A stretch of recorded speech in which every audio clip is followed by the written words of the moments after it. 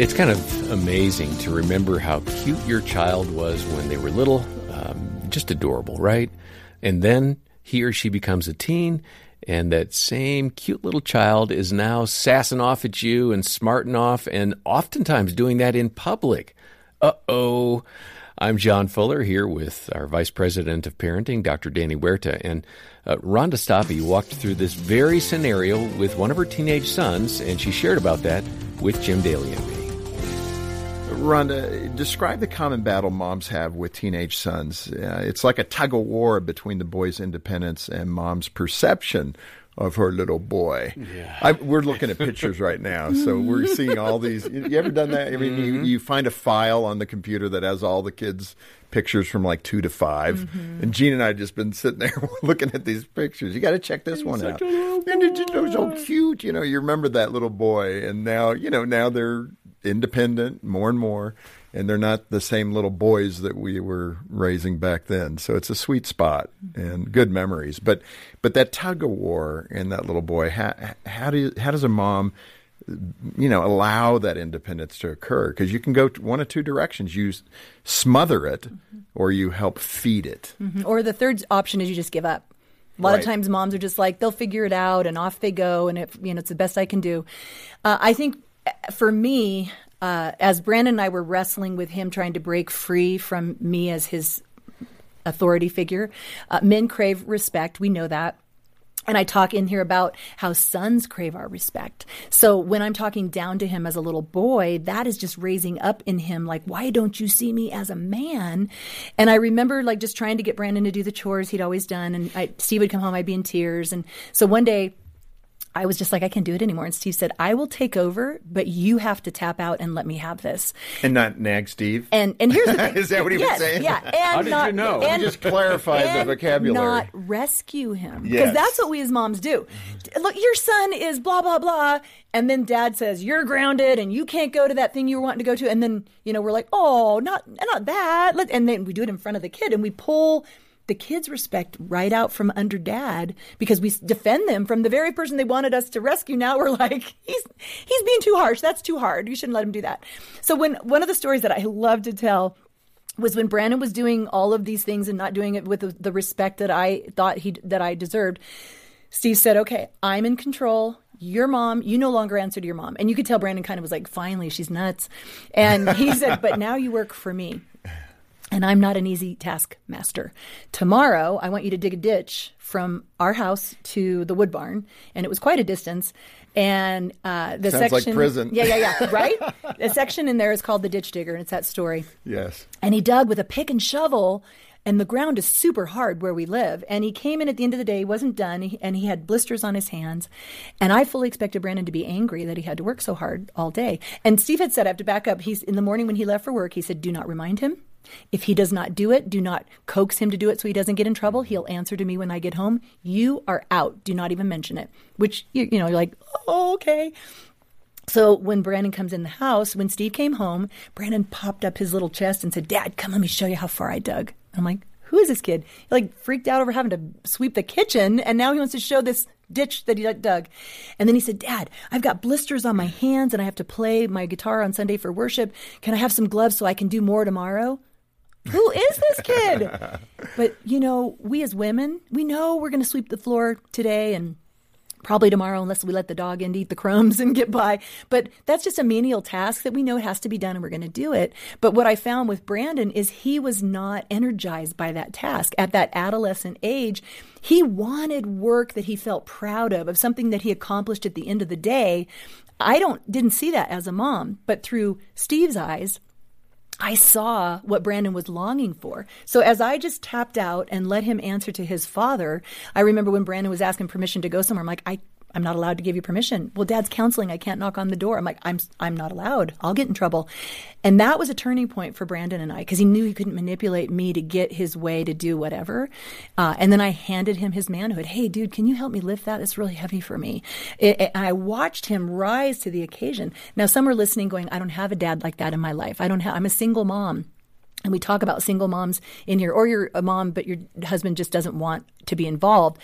you need to expose your sons to godly mentors. And I think of Lois and Eunice in Scripture who raised Timothy. And the Apostle Paul came along and he said, it's because of the influence of your mom and your grandma that you were ready to receive the gospel when Paul delivered it to him. Paul handed the very mantle of his ministry to a son that was raised probably by a single mom at that point, because his father, who was not a believer, had probably died, is what historians believe. His mom and his grandma prepared him for the ministry that God was going to call him to, and the Apostle Paul became his godly mentor.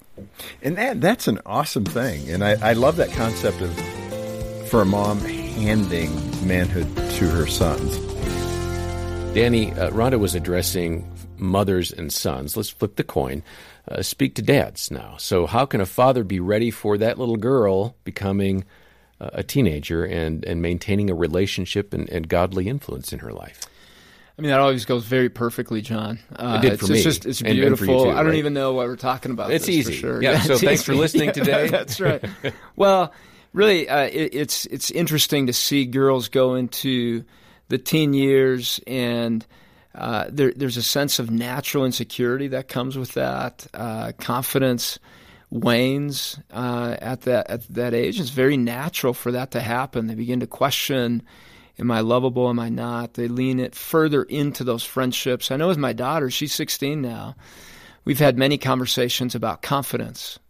Just all of a sudden it changed. And she did pull away into a different place in our relationship, which meant that I needed to pull towards her. I've told countless dads to do this in counseling, and now it was my turn to step in that invitation towards my daughter, invite her to, hey, I'm going to go to the store. Honey, why don't you, I'd love for you to come with me, and I just want to talk to you about a few things. And I look for questions that I'm going to ask down the road about things she's involved in or involved with, so that she sees that I'm interested in who she is.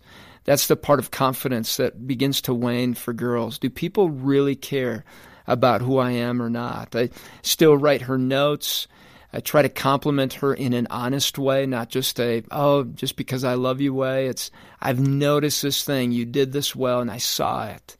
And I noticed how you responded to your mom. Man, it was hard for you, and you did it well. I've done some kind of more playful invitations to her.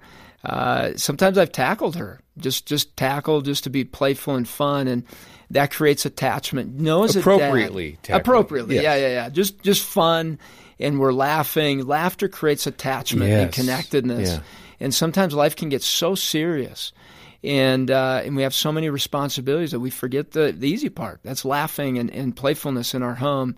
And as dads, you bring that into the home. And even if your daughter rolls her eyes at you and go, oh my goodness, she loves that. Mm-hmm. And consistently I've heard daughters say that. Either I miss that about my dad, or I love it when my dad does that. Just know that your daughter still longs to be pursued by you as her dad, just differently. It's just different. That's it. And so don't stop. Just because she's created a little distance, she's trying to create some independence, and that is a healthy step. Now it's about building the relationship and building truths into your daughter in very relational ways. And that could even be writing, like we've talked about before, writing with a chalk marker on the mirror and writing her a note of reminder of who you think she is. Yeah, I had one daughter with whom I had this ongoing nighttime note leaving. So she'd be out, and I would grab just something and write a note for her. And that became a source of some creative back and forths. So I would take like a cracker box, and I'd play off of something that was on the box labeling, and I would make a pun or something for her and say goodnight. And I'd wake up and she had responded with another pun on that. So it became something of, what can I find that I can have some fun with and some laughter with my daughter, even when I'm not talking to her directly face to face. So thanks for that reminder. These are important things that should carry over into adulthood, and it's never too soon to start having those fun moments, especially kind of inoculate the relationship and do these things before they hit the teen years, right? Right. And John, I mean, recently I was my daughter was reading something on making bath bombs, right? And which that's I not think my is natural something bend. that women like, right? Yeah, This is kind of a fragrance thing, or right, a fragrance thing. She was wanting to do lotion, soap, those things, and I remembered that, and I said, "Hey, I remembered you were reading about that and wanted to make that. Can you teach me how to do that? Can we make that together?" And what a special time! We had some good laughter, creativity. And now she remembered that and said, "Hey, can we make bath bombs again?" Yeah. And she pursued it. So look for those interests that your daughter has and pursue her. Got it. Well, if this seems like a place where it's just impossible for me to start rebuilding, and I can't even imagine having laughter with my child, reach out to us. We have a caring team of Christian counselors, and a free phone consultation is available to you. We have donors who make that possible. So call 800, the letter A in the word family, and ask to talk to one of our counseling team members. Again, 800, the letter A in the word family. If things are pretty okay, but you just need some encouragement along the way, then get a copy of Rhonda Stoppe's book, Moms Raising Sons to Be Men. It is an excellent resource for any mom with a boy, regardless of the age of that son. And you'll find details about the book online. We'd ask for a donation of any amount to kind of cover the cost of sending you the book. So please donate as you can, either a monthly pledge or a one-time gift. Help us do ministry together, and we'll say thanks by sending that book to you, Moms Raising Sons to Be Men. Details about the book, about donating, and about our counseling team are all in the show notes. Next time, Mylan and Kay Yurkovich talking about being vulnerable with your children. It'll be a great conversation. For now, I'm John Fuller, and on behalf of Dr. Danny Huerta and the entire team, thanks for joining us for the Focus on the Family Parenting Podcast. What is building up your teen girl's belief system? And that's the main thing, actually, that I've gotten from the Brio magazine since I've gotten them, is just how to stay strong in your faith and how to just every day rely on God for everything, even if you're having a wonderfully good day or just an absolute terrible one. Discover how Brio magazine can capture the heart and faith of your teen girl at focusonthefamily.com/Brio Radio.